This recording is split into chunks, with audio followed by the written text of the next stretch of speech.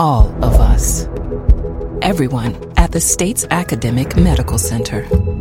All working together to deliver complete care now and for generations to come.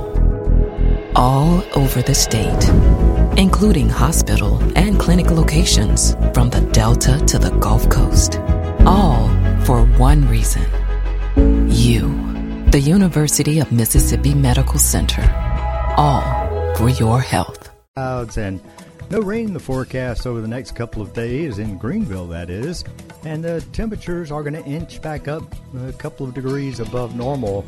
The average high for today is 91 degrees, and I think we're going to climb to the 93, 94 degree range today. Looks like more of the same, sunny and mid-90s on Thursday, and as we kick off the weekend, high pressure still in control. We've got sunshine, and the temperatures will stay above average, 93 Friday. I'm David Maddox for MPB.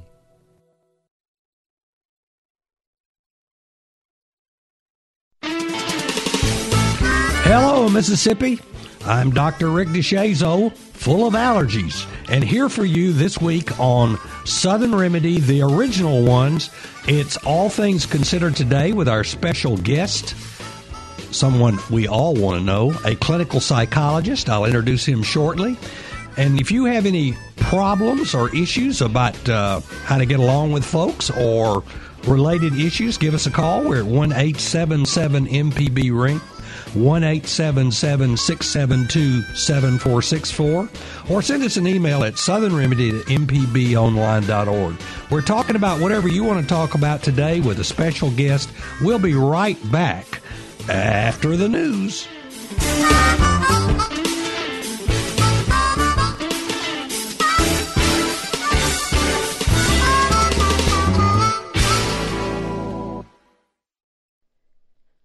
Live from NPR News in Washington, I'm Lakshmi Singh.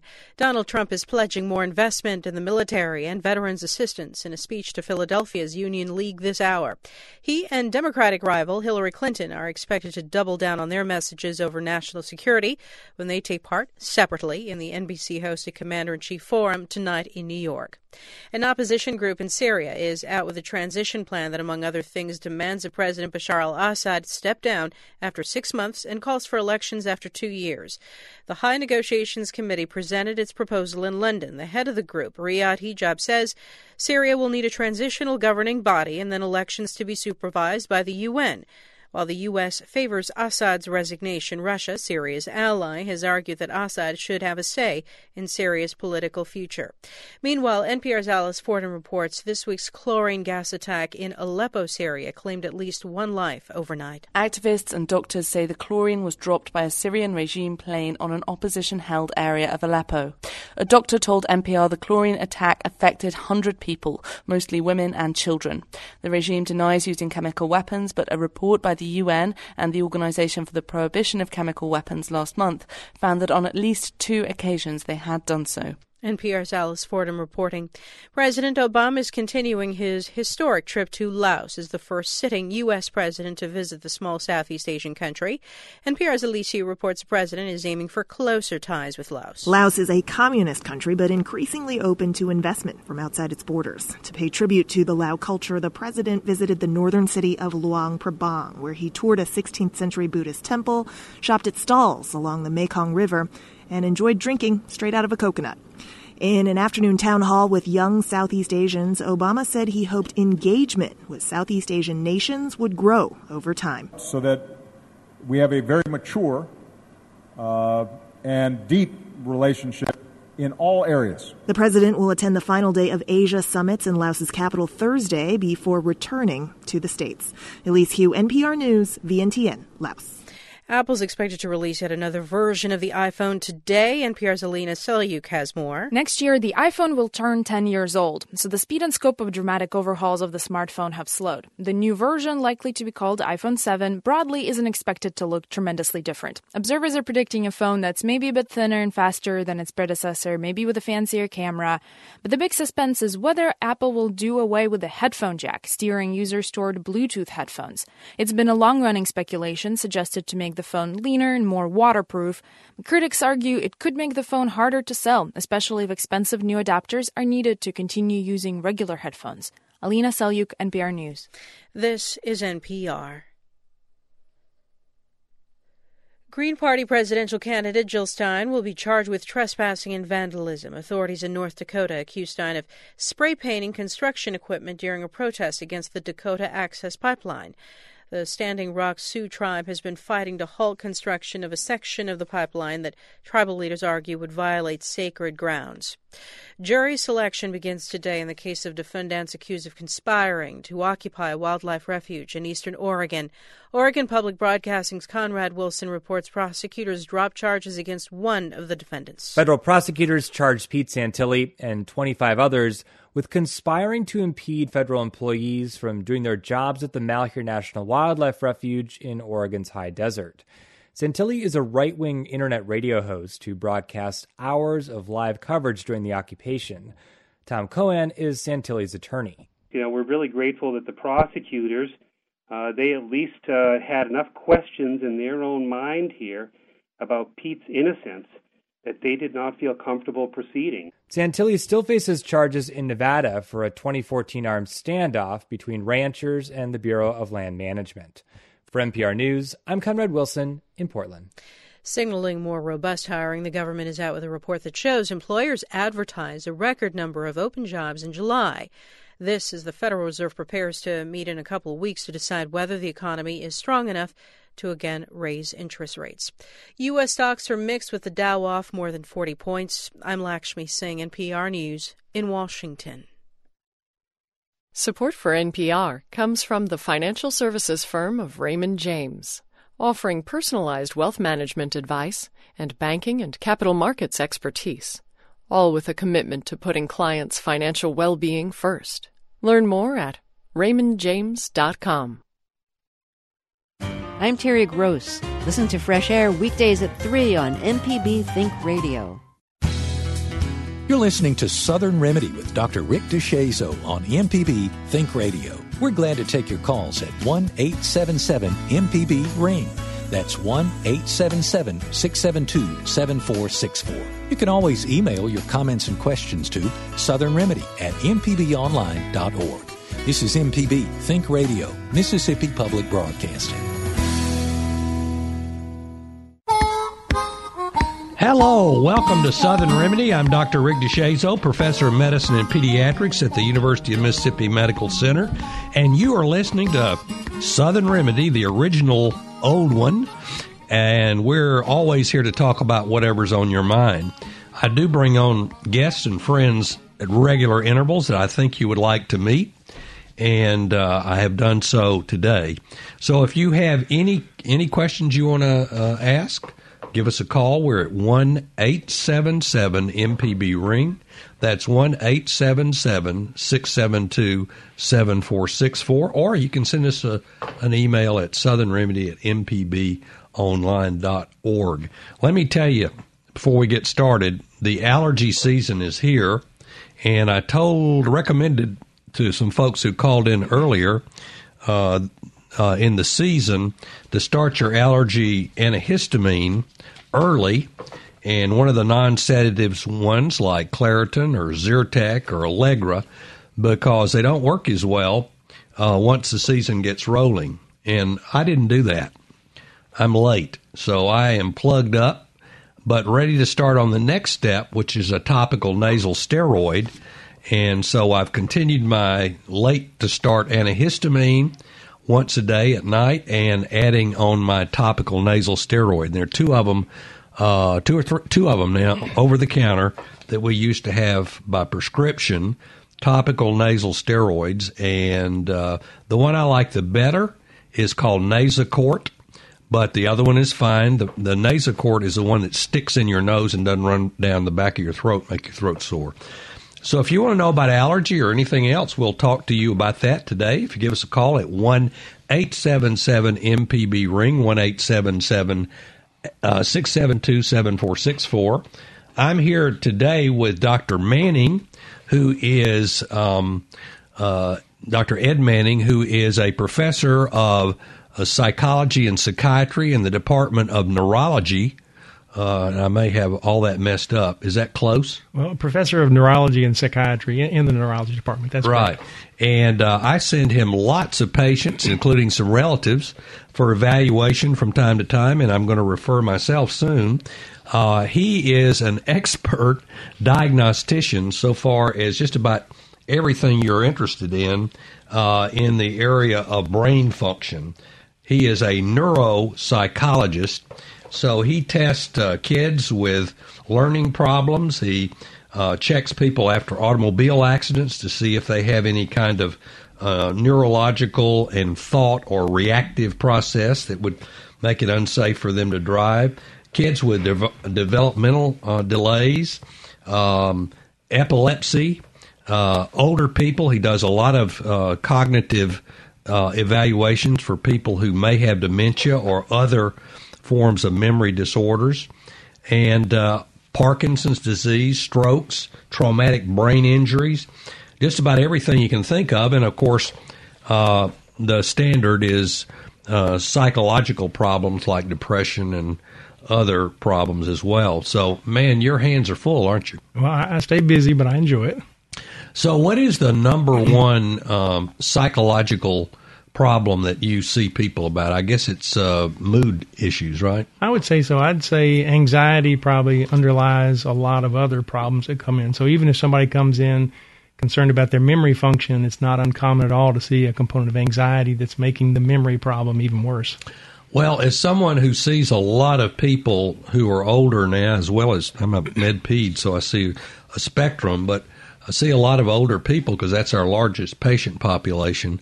One of the issues that I have to deal with as a provider is the whole issue of, is this problem caused by their medicine or is it caused by an underlying anxiety disorder? So I see a lot of people are taking, St. John's wort, Valium, Ambien, antidepressants of one variety or the other.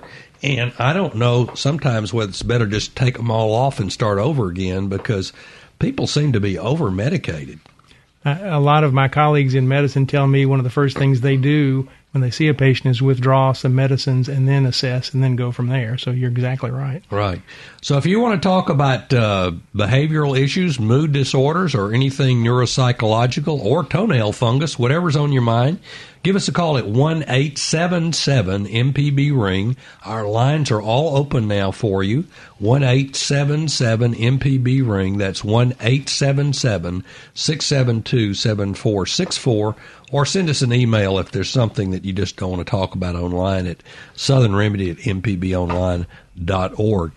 So why are people so anxious today?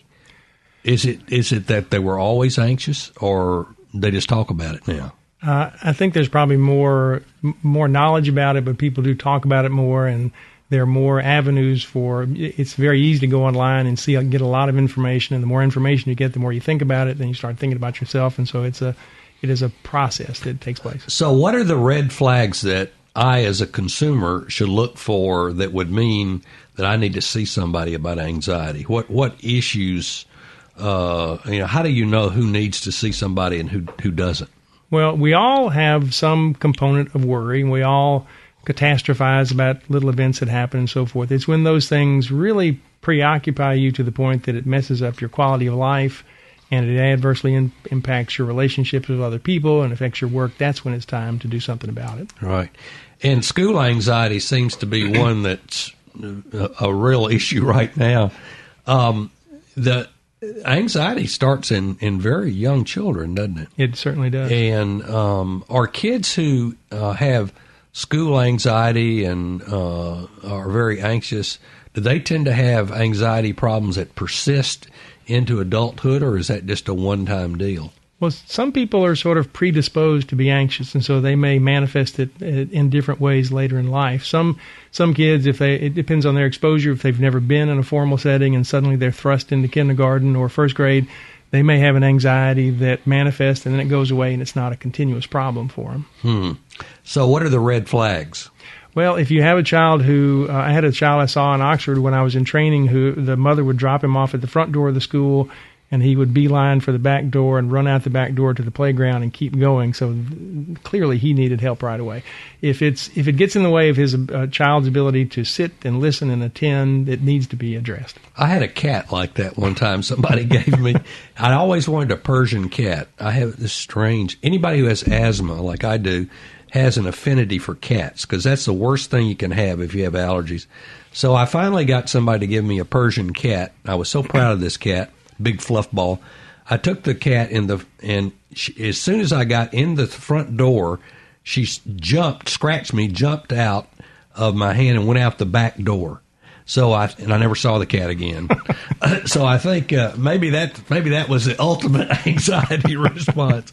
Listen, we got folks calling to talk to Professor of Neurology and Psychology, Dr. Ed Manning, who has been with us before, and many of you probably remember him. He's the kind of guy you like to talk to if you're going out of your head. And so I thought this is a good time to talk, especially with the political situation the way it is. We needed some kind of stress management. Let's go to Frank in Jackson. Hey, Frank. Good morning. Good morning. This is a very interesting topic, and I know the resident host of the show is tired of me hearing me say this, but a comment was made that some kids seem to be predisposed to having issues. Now, African Americans are widely publicized as being predisposed to hypertension, health issues, anxiety, crime, low achievement in schools.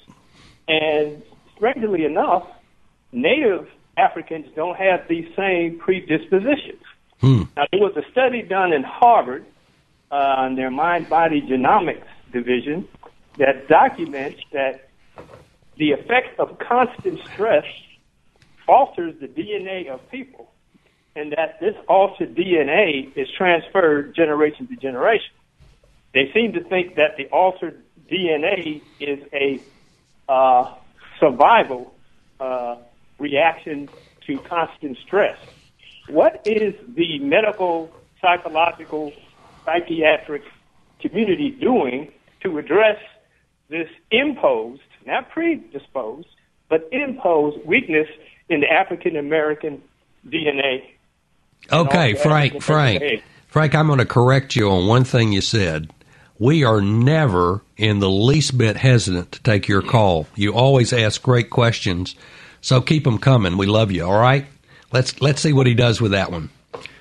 Well, I think it's an interesting question because most clinicians like me spend our days with individuals who come into the clinic, and we try our best to diagnose a condition and offer recommendations for different levels of management or treatment. So I'm not involved in looking at epidemiological sort of things or programmatic changes in the community, but I think I'm going to say somebody should be, and I'm not sure who the right person or persons is for that, but I think it's a wonderful idea to look at it at that level. Well, we know that anybody who's impoverished, regardless of whether they're black, yellow, green, or red, has a level of stress that is higher than those who are not impoverished. And I'm not aware of any data that shows, I don't know anything about the DNA data. Frank is always 10 miles ahead of us. He's on the internet finding information.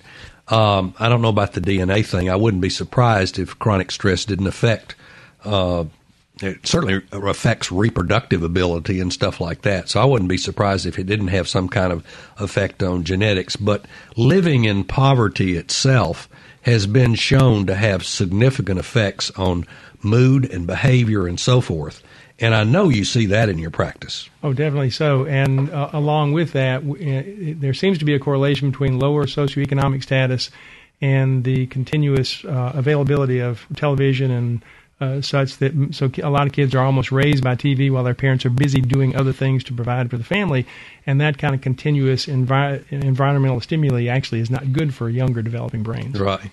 So, Frank, I think there are, for the first time, people are aware of the fact of chronic stress that in African American underserved populations and in other underserved populations in our society, that is an issue.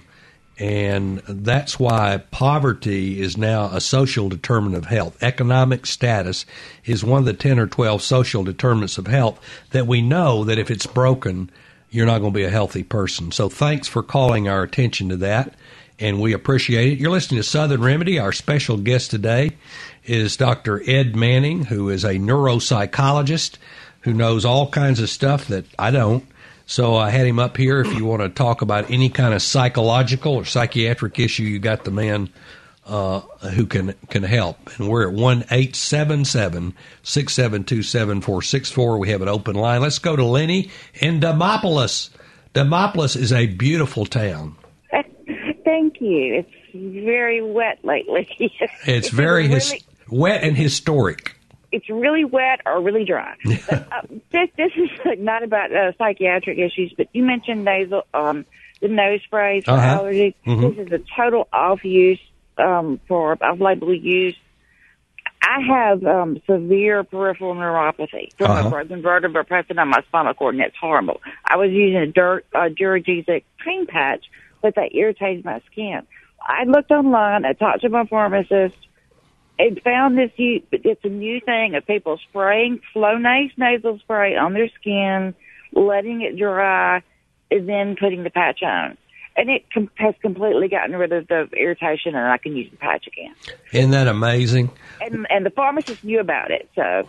Well, I didn't, and I prescribe that stuff every day, and that's great to hear. So what's happening is the contact or irritant contact dermatitis that you're getting from the glue stuff that sticks that on there is being inhibited by the topical steroid. Now, fortunately, the topical steroid in there is fairly weak, but if you use it more than the prescribed frequency, which is 2 sprays in each side of the nose once or twice a day, you're going to get in trouble. But I don't think you're probably having to use it that much, are you? No, it's just a spray or two before I put a new patch on, which is every 72 hours. So another Alabama gift to the people of Mississippi. Thank you for calling. Keep it up. Bye-bye. Let's go to DeSoto County and Susan. Hey, Susan. Good morning. What's happening?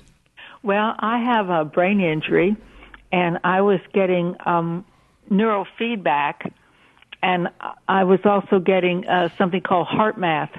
And I was wondering if Dr. Manning knew someplace where I could get neurofeedback in Mississippi. Okay, so did your injury come from an automobile accident or a fall or a stroke or what? It came from a series of transient ischemic attacks related to toxic chemical exposures, mostly volatile organic compounds like styrene, benzene, formaldehyde, limonene, xylene. And what is your present limitation? Thinking. Well, memory, and attention deficit, and dyslexia.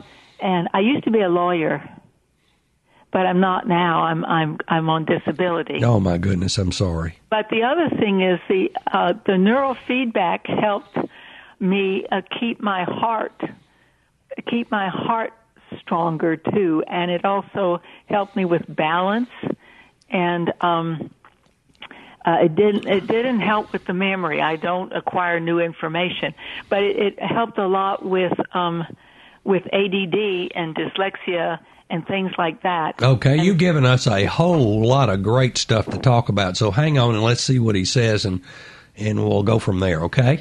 Thank you. All right, so there's a lot of people selling stuff online to make you think better, retain your abilities not to prevent dementia, and feedback is one of these things. There's all kinds of games you can buy, download apps on your phone.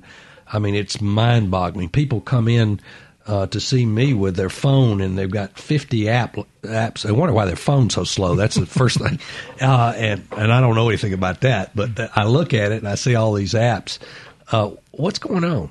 So neurofeedback is a type of biofeedback, and biofeedback has been around for a long time. There are plenty of studies showing that, say, thermal feedback, where you train yourself to increase temperature in your fingers will actually be a very beneficial sort of thing for migraine headaches. So you can do that? So you can actually do that. You can train yourself to increase the blood flow to your fingers. Well, it's a really interesting sort of thing where if when you hook somebody up to it and if you tell them try to increase the temperature in your finger, you get the opposite effect where they get a decrease in that. It's a sympathetic reaction. If you have them calm and simply observe, they can eventually train themselves. They're using the feedback they get to train themselves to do it. Neurofeedback is another kind of where you get some kind of brainwave activity that you're measuring, and the idea is that the more continuous the practice is, and there are different kind of packages and software programs and so forth, it might have some benefit. Now, this is an area of semi-controversy. There are some psychologists and other practitioners in different parts of the country who claim miraculous recovery and cures and improvements with that. And a lot of people with anecdotal tales, I did this and it helped me greatly and so forth. And yet the controlled studies are not really always in line with that. So some people, I always tell patients if they're really interested in it, the scientist side of me says it's not really truly credible, but if you know that and you want to try it, certainly it's because there's not really a risk associated with it.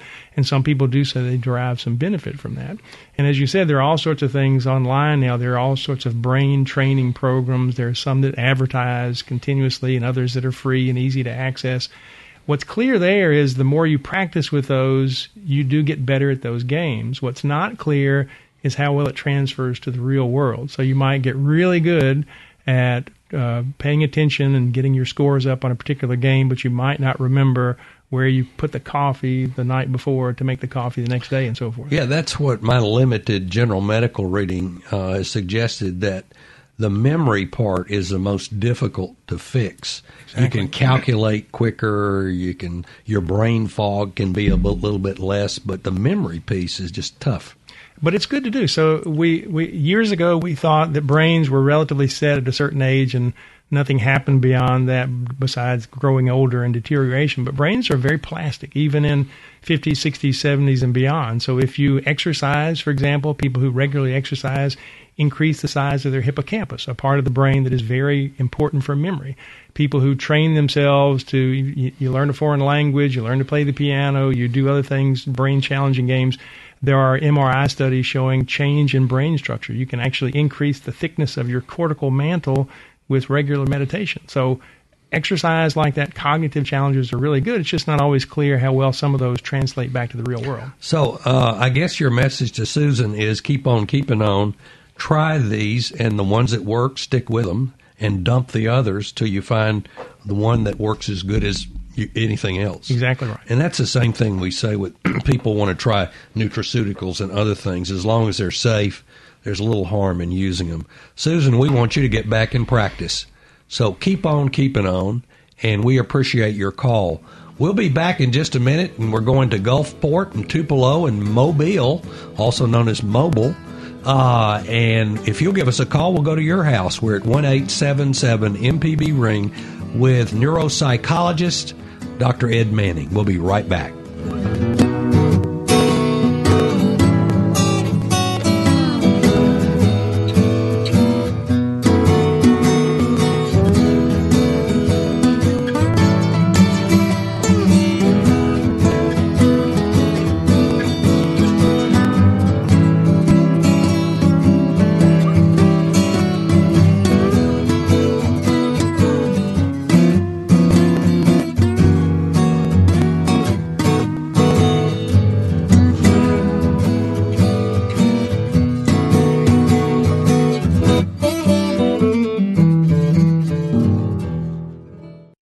Support for MPB comes from the Pediatric and Congenital Heart Center of Alabama at Children's of Alabama, a cardiovascular care center for children in Birmingham, Alabama. More at childrensal.org/heart. Coming up this season on MPB's At Issue. What should customers be on the hook for? What were the mistakes made? The customer should not be paying for mistakes. That little bit of virus is enough to make you really, really sick and in some cases kill people. All lives do matter, but black lives are the ones that are being systematically gunned down. Join us for At Issue, Mississippi's only statewide TV news program, every Friday at 7:30 p.m., starting September 9th on MPB. This is MPB Think Radio, Mississippi Public Broadcasting. You're listening to Southern Remedy with Dr. Rick DeShazo on MPB Think Radio. We're glad to take your calls at 1-877-MPB-RING. That's 1-877-672-7464. You can always email your comments and questions to southernremedy@mpbonline.org. This is MPB Think Radio, Mississippi Public Broadcasting. Hey, everybody, this is Southern Remedy on MPB Think Radio. I'm Dr. Rick DeShazo, your host, here with my special guest, Dr. Ed Manning, and we're just going through whatever you want to talk about having to do with the brain or brain function or whatever else you come up with. We'll do our best to give you some information as best we can. I wanted to mention something that is very, very important, I think, and something you may be interested in. The University of Mississippi Medical Center and Southern Remedy here at MPB are offering to provide free community health screenings at churches and civic organizations on the weekends now through April throughout the state of Mississippi. Health screenings measure blood pressure, blood glucose, and other indicators of health and provide basic dietary counseling to those who are interested. This effort represents an attempt to identify Mississippians with undiagnosed health problems, to include prediabetes and prehypertension, and get them to care. If you know of individuals or organizations who may be interested in this offer, and by the way, we sent a team of 3 trained medical students out to your church or your place to do this, please contact Sarah Parker at Sparker, Sparker 3 at umc.edu or Southern Remedy at mpbonline.org or call 601-201-8190. And I'll repeat that again at the end of the program.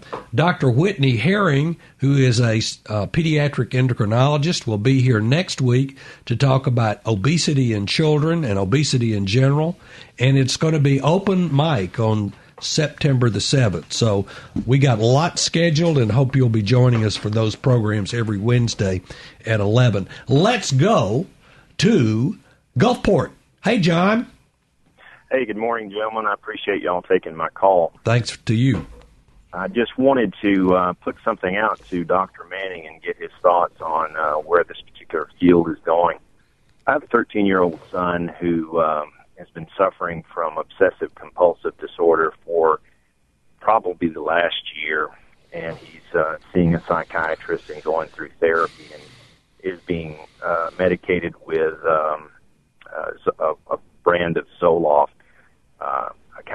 to help prevent his body from either uptaking serotonin or keeping the serotonin levels at a certain level. But my question is, where could one go to find a therapist or a person who is more qualified to deal with OCD and OCD-related issues? Because I don't know that we're making a whole heck of a lot of headway in what my son is dealing with. And coming from my generation, and I know perhaps y'all's generation, my grandfather used to say, if his hind end would hold out, he'd mind, kind of. Let me ask you just a couple of questions that help focus his response, because he's going to be uncomfortable asking you these questions. You're obviously unhappy or questioning the care that you're getting. And does the psychiatrist that he's working with have a clinical psychologist who does the counseling, or does he do it himself? No, it's a therapist that is a part of a group.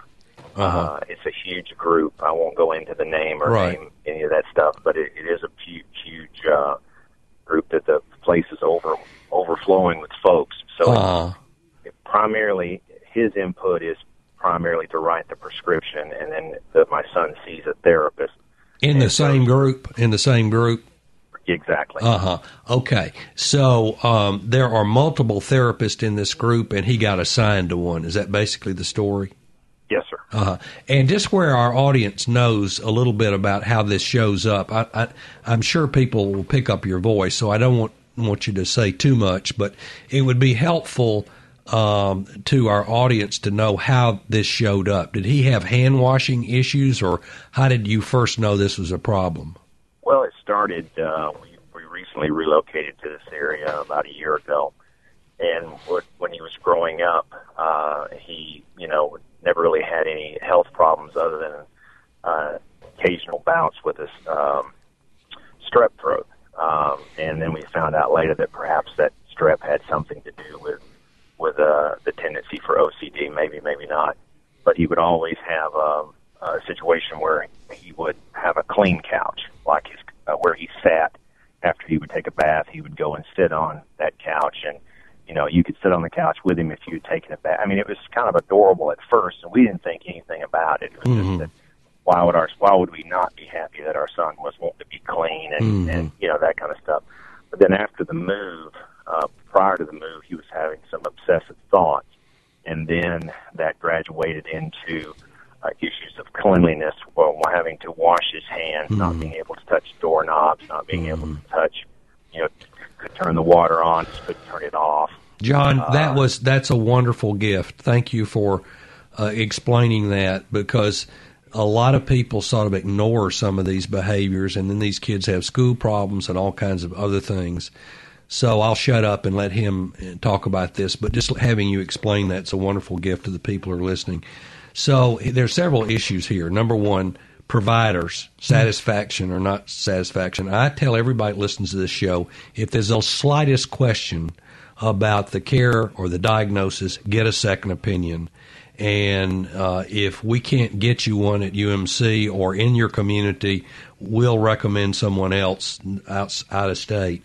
So you don't have to say that. I know you're going to second that, but what is the state of the art in dealing with this problem now? Well, I agree completely with second opinion. I also, as a clinician, I welcome, and I tell patients very early on, if you ever question what we're doing, if you disagree, I want you to come to me and say, I don't like this is not working, because that gives us a chance to really communicate better and try to fix it. But again, second opinions are a wonderful thing too. So it's an interesting history that you provide, because a lot of obsessive compulsive routines sometimes will start out as an adaptive sort of process to some sort of health issue and then become a maladaptive process, which essentially defines the condition. And it is an anxiety-based sort of thing where he probably gets some degree of reassurance with the cleanliness rituals and the avoidance of certain things. From the treatment component, so two parts: one, the medication, which you've mentioned, but the other is the psychological treatment. And the big phrase these days is evidence-based treatment for medicine, certainly, but also for psychology. So there are some evidence-based treatments for obsessive compulsive disorder that address the anxiety component with what's called an exposure response prevention sort of thing. So what I would do is talk to the people there or see about a second opinion for the psychological component. You could always contact the Mississippi Psychological Association, which has a listserv statewide, and ask for recommendations for somebody near you who provides treatment for that condition. That would Mississippi be one. Psychological, is that, what's their web address? I believe it's mpa.org. You can just Google it. You can Google Mississippi Psychological Association. And along the same lines, if you're not pleased with the medication component, I'm relatively certain the Psychiatric Association has a similar service to it. Now, UMC has this new program for developmental and psychological programs that's run over in pediatrics now. Mm-hmm. That's another option. I forget the SCORE or something like that. Well, the K Center. Yeah. The Dr. Elkin and Dr. Buttress have. It's a really good program for identifying kids with different kind of conditions and then getting them to the right practitioners on campus or in the community for treatment. So that's another place, the KAY? CAY Center. You can Google that as well. And that can be a one-time consult type of thing. You bring your records and so forth, and they say, I agree with the diagnosis, the treatment is appropriate or inappropriate. But the bottom line is you need to have a serious conversation as a parent with your kid's therapist and tell that person that you have some concerns. Have a dialogue, and if you don't get that sorted out, move forward with someone else. So I hope that's helpful. John, thank you again for sharing that, and we will be happy to send you any information that we have on this topic if you'll send us an email at mpbonline.org, southernremedy@mpbonline.org. Let's go to Mobile and Daylene. Is it Daylene? Do I have your name right? No, Darlene. Oh, sorry, we left out the R. Forgive us. That is all right. What's your question? My question is depression. I started about somewhere around May getting a little bit depressed, but I didn't realize it. You know, you never know it until it sneaks up on you. Yeah. And about the same time, we moved into our house that my husband has been working on a long time, and I have no whatever of having fun or doing anything to get the house tidied up and together and whatever. Mm-hmm. So and now I almost feel like I've got, and I've never played with these terms, is ADD. Mm-hmm. I mean, I can't concentrate with anything. I'll write a list of 2 or 3 things, and the fourth line I'll say, do one of the above. Any one of them. Just do one. So are you having any crying spells? No. Now, I have been depressed before a couple of times, and when I am depressed, I cannot cry. I wish I could. Mm-hmm. It would really relieve me to be able to cry. You know, that's a good medication, too. All right. So let me just make sure I got this straight. You should be happy with this new house and energetic, and you're not. Right. And you feel guilty about that because your husband is all excited. He spent all this time. And you have you have nothing that makes you happy right now. Just nothing seems to make you happy. And you have a previous history of having some depression in the past. Is that the story? Right.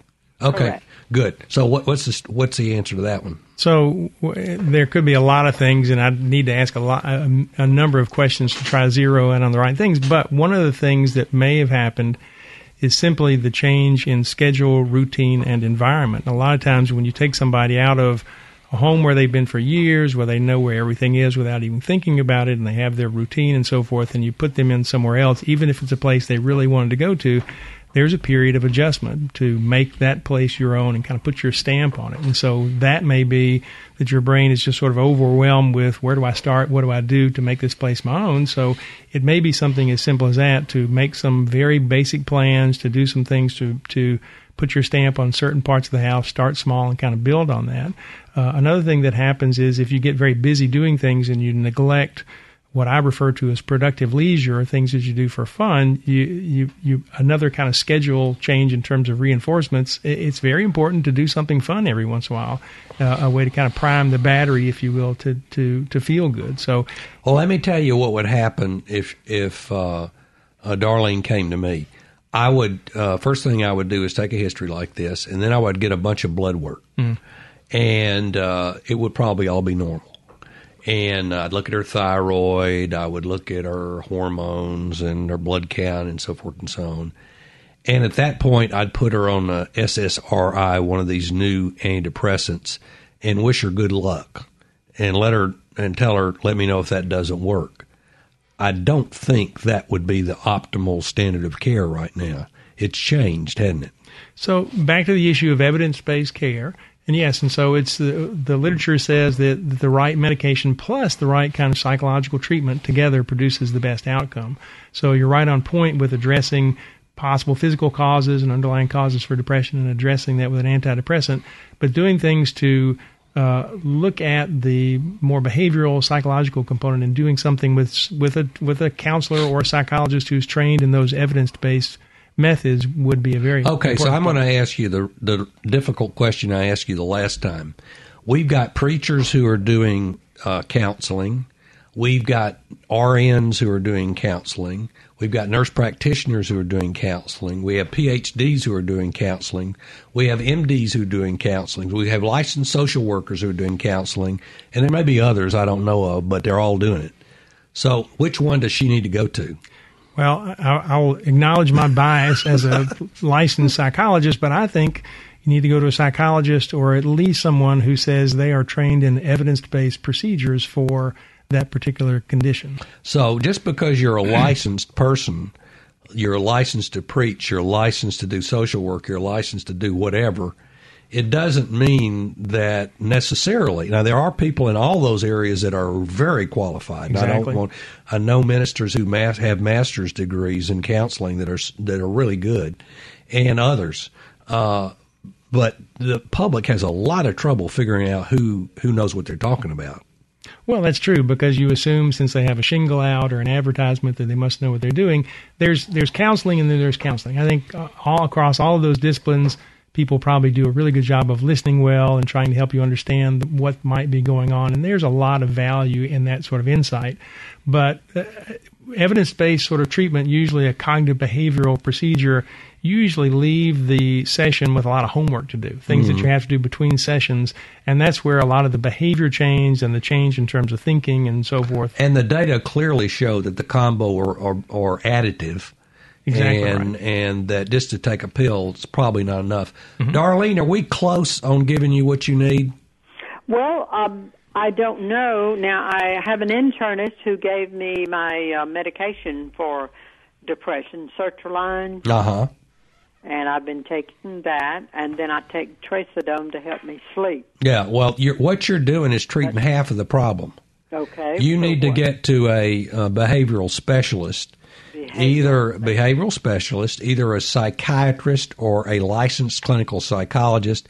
I always send people that are not crazy, and that excludes everybody in my family, to the clinical psychologist first, and let that person refer to the psychiatrist, because I can't get people to go see psychiatrists unless they really are having psychotic stuff.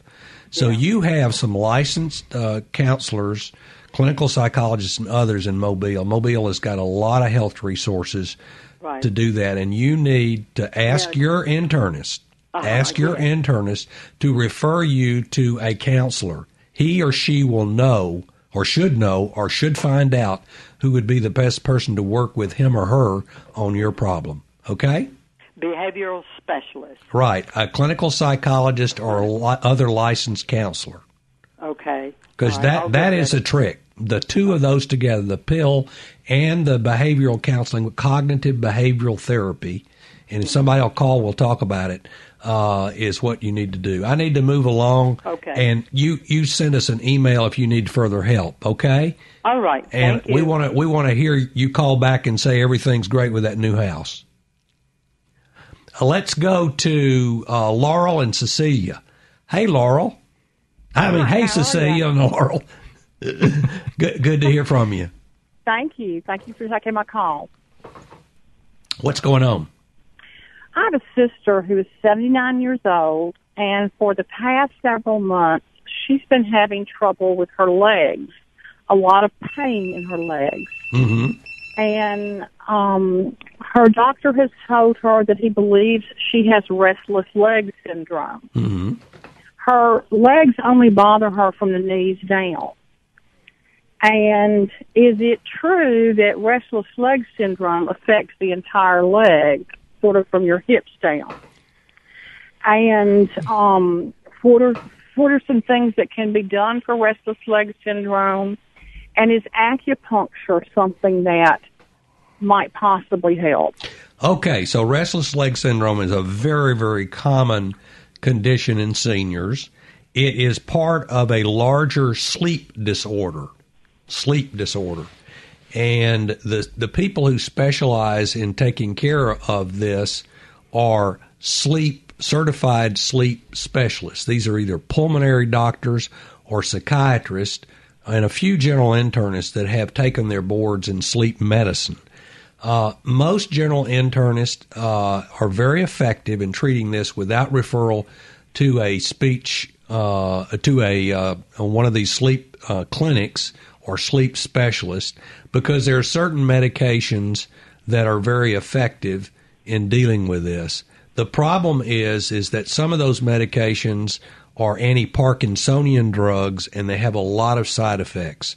So the usual place to start is something like gabapentin, which is usually pretty safe, and is an anti-seizure medicine and also is an anti-pain medicine. You can the restless leg syndrome is a syndrome where you can't keep your legs still.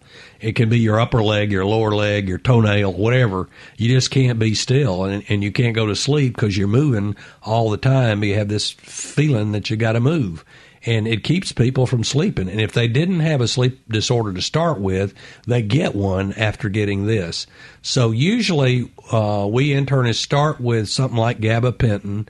We stay away from benzodiazepines like Valium, which can also help but get people hooked on. And we also make sure there are not other medical problems by doing a physical exam, which any internist is trained to do. So I hope that's helpful. Does Cecilia, pain frequently accompany the restlessness? A feeling of discomfort that is relieved by movement is frequently said to be pain. But pain itself is not usually the major component of this. You can get a peripheral neuropathy, which is a damage to little bitty nerves in your legs that also will give you a feeling like this. And that's why it's important to have someone who doesn't respond to simple therapy. And by the way, I've never seen anybody with, I've seen a lot, I've had a lot of acupuncturists on the program. I do not think this responds to acupuncture, and I would not start there. It's too serious. But your internist can differentiate very simply between restless leg and peripheral neuropathy. If he has to get a EMG, he can get that done, and it's a test that sorts that out. Cecilia, is that where you need to be? Thank you so much for your help. And we appreciate it. And if that ain't enough, send me an email. I'll send you a full disclosure, a whole list of stuff on that problem. Let's go to Georgia and Jemet. Jemet, is that name correct? Jimmy. Jimmy. Yes. Good to talk to you. What's going on? Thanks for taking my call. Yes, I have a brother that's 55 years old. He had a stroke, and all his physical ability is great, but he had a memory loss. So I was wondering, I heard you talking earlier about that you can rebuild your memory loss or something. So what I do, I take the call off the air. Thanks for the call. Thank you. So, well, I had some questions, but it would depend upon where exactly the stroke was, and then, of course, how long, as in what part of the brain, but also how long ago it was. There is generally going to be a degree of spontaneous recovery from a stroke for about 30 to 60 to 90 days or so forth, and somewhere in there, one of his clinicians should have considered rehabilitation as a component of treatment, and if they did not see any kind of motor problems that might need a physical therapist or maybe even an occupational therapist, if they saw some memory difficulty, they likely would have referred to a speech therapist. If it's been longer than that, another thing to do would be to think about somebody local who practices neuropsychology to do a thorough assessment of cognitive abilities, and they can give you some great recommendations for different components for rehabilitation or learning to make some accommodations and so forth. Yeah, I think that's probably, if I, as a primary care person, that's what I would do. He needs to, an evaluation needs to be done. And when y'all do those, y'all look at the MRIs, the brain, and figure out what part was damaged because you know what works from where and stuff like that. So, again, he could go to that website. What is that website? The Mississippi Psychological Association. And look up where's one close to him. And the people to get on that list have to be trained and certified or something. That's right. It's not just a list of random people. So let's go to Katrina and Noxapater. Hey, Katrina. Katrina, you there? Hey, Katrina. Uh-oh. I think she went to sleep. Let's go to Brandon. Well, I guess that's it. We had one call that we just lost from Brandon, and that was a call about anger and anger management. And so what do you do with outbursts of anger in your significant other or yourself? Well, I try not to have them, and I hope that my wife doesn't have them, and she rarely does, unless it's something I've caused. One of the current technique that seems to be very helpful and very simple is this process of mindfulness, and which is a kind of a meditation, but it's simply being sort of trying to be present in your physically and present mentally and without thinking about all kind of stuff historical and in the future and so forth. And usually if you can practice that, and there are lots of good resources for that, it's hard to really be angry when you stay really in the moment and you're focused on yourself and then focused on really trying to attend to the person you're talking to. Yeah, some of us, maybe me, tend to have a trigger temper that for whatever reason we were born with. And I guess that means when you're angry, I guess that means you're afraid of something. Is Possibly. that usually the way it is? So is mindfulness delaying responses to triggers, or is it more than that? For instance, you can just, if you get angry, your boss talks to you and it makes you mad, you can just sort of listen and not say anything and then think about it before you come back later. Is that the same thing? I tell patients to think about the anger response kind of like a wave in the ocean. And so you can be aware of it without responding to it. You feel it sort of come on, you feel it hit its peak, but if you pay attention to it enough in that detached way, you can also feel it begin to ebb. And then you realize, I don't have to respond to that just because I was angry. The anger can come and go, and then I can respond to this in a better way. Okay. Is there any real reason to psychoanalyze yourself and figure out why that makes you angry, or is it just better just to give it some time to cool off? Well, no, both are. If it's a repetitive sort of thing, it's helpful to try to understand the process and the whys and so forth. It may be something that you are misinterpreting, so it would be a sort of a cognitive distortion on your part, and it may be something where your boss is doing something that is going to make pretty much anybody angry, and you need to learn an assertive way to communicate with them to resolve it without it escalating to some other problem. Okay, this is going to give me, since we're getting toward the end of the program, let me catch up on some emails that we have about your being here today, and one of them has to do with I have a relative who we think has Alzheimer's and is having money problems, writing checks and having people call them for money and going on the net and giving money away and stuff like that, who refuses to admit that she has any problems. How do I get her to somebody to care when she refuses to acknowledge she has a problem? Usually a good place to start is with primary care doctor, and they often will then they may refer directly to a neuropsychologist for that kind of objective assessment. They may refer to a geriatric specialist, a physician, who may do their workup, but also request a neuropsychologist to get that additional data that helps them with their decision making. And here's a related email. And this one is about sort of a similar situation. This is a caller who writes that I want to get a limited power of attorney for health care on my mother, who's in her late 80s, who isn't thinking well, and she refuses to sign the paperwork that I got from the lawyer. What do I do about that? Do I try to trick her into signing it, or what? I would advise against the trickery. If you can't convince the person, this is why when I talk to families who have elderly relatives, or if I see the elderly relative and they simply have, say, a mild cognitive impairment, I will tell them now is the time to plan for the eventuality. So pick somebody you want to manage your affairs and put that down in writing so that when it comes to that, you know that you have designated that person.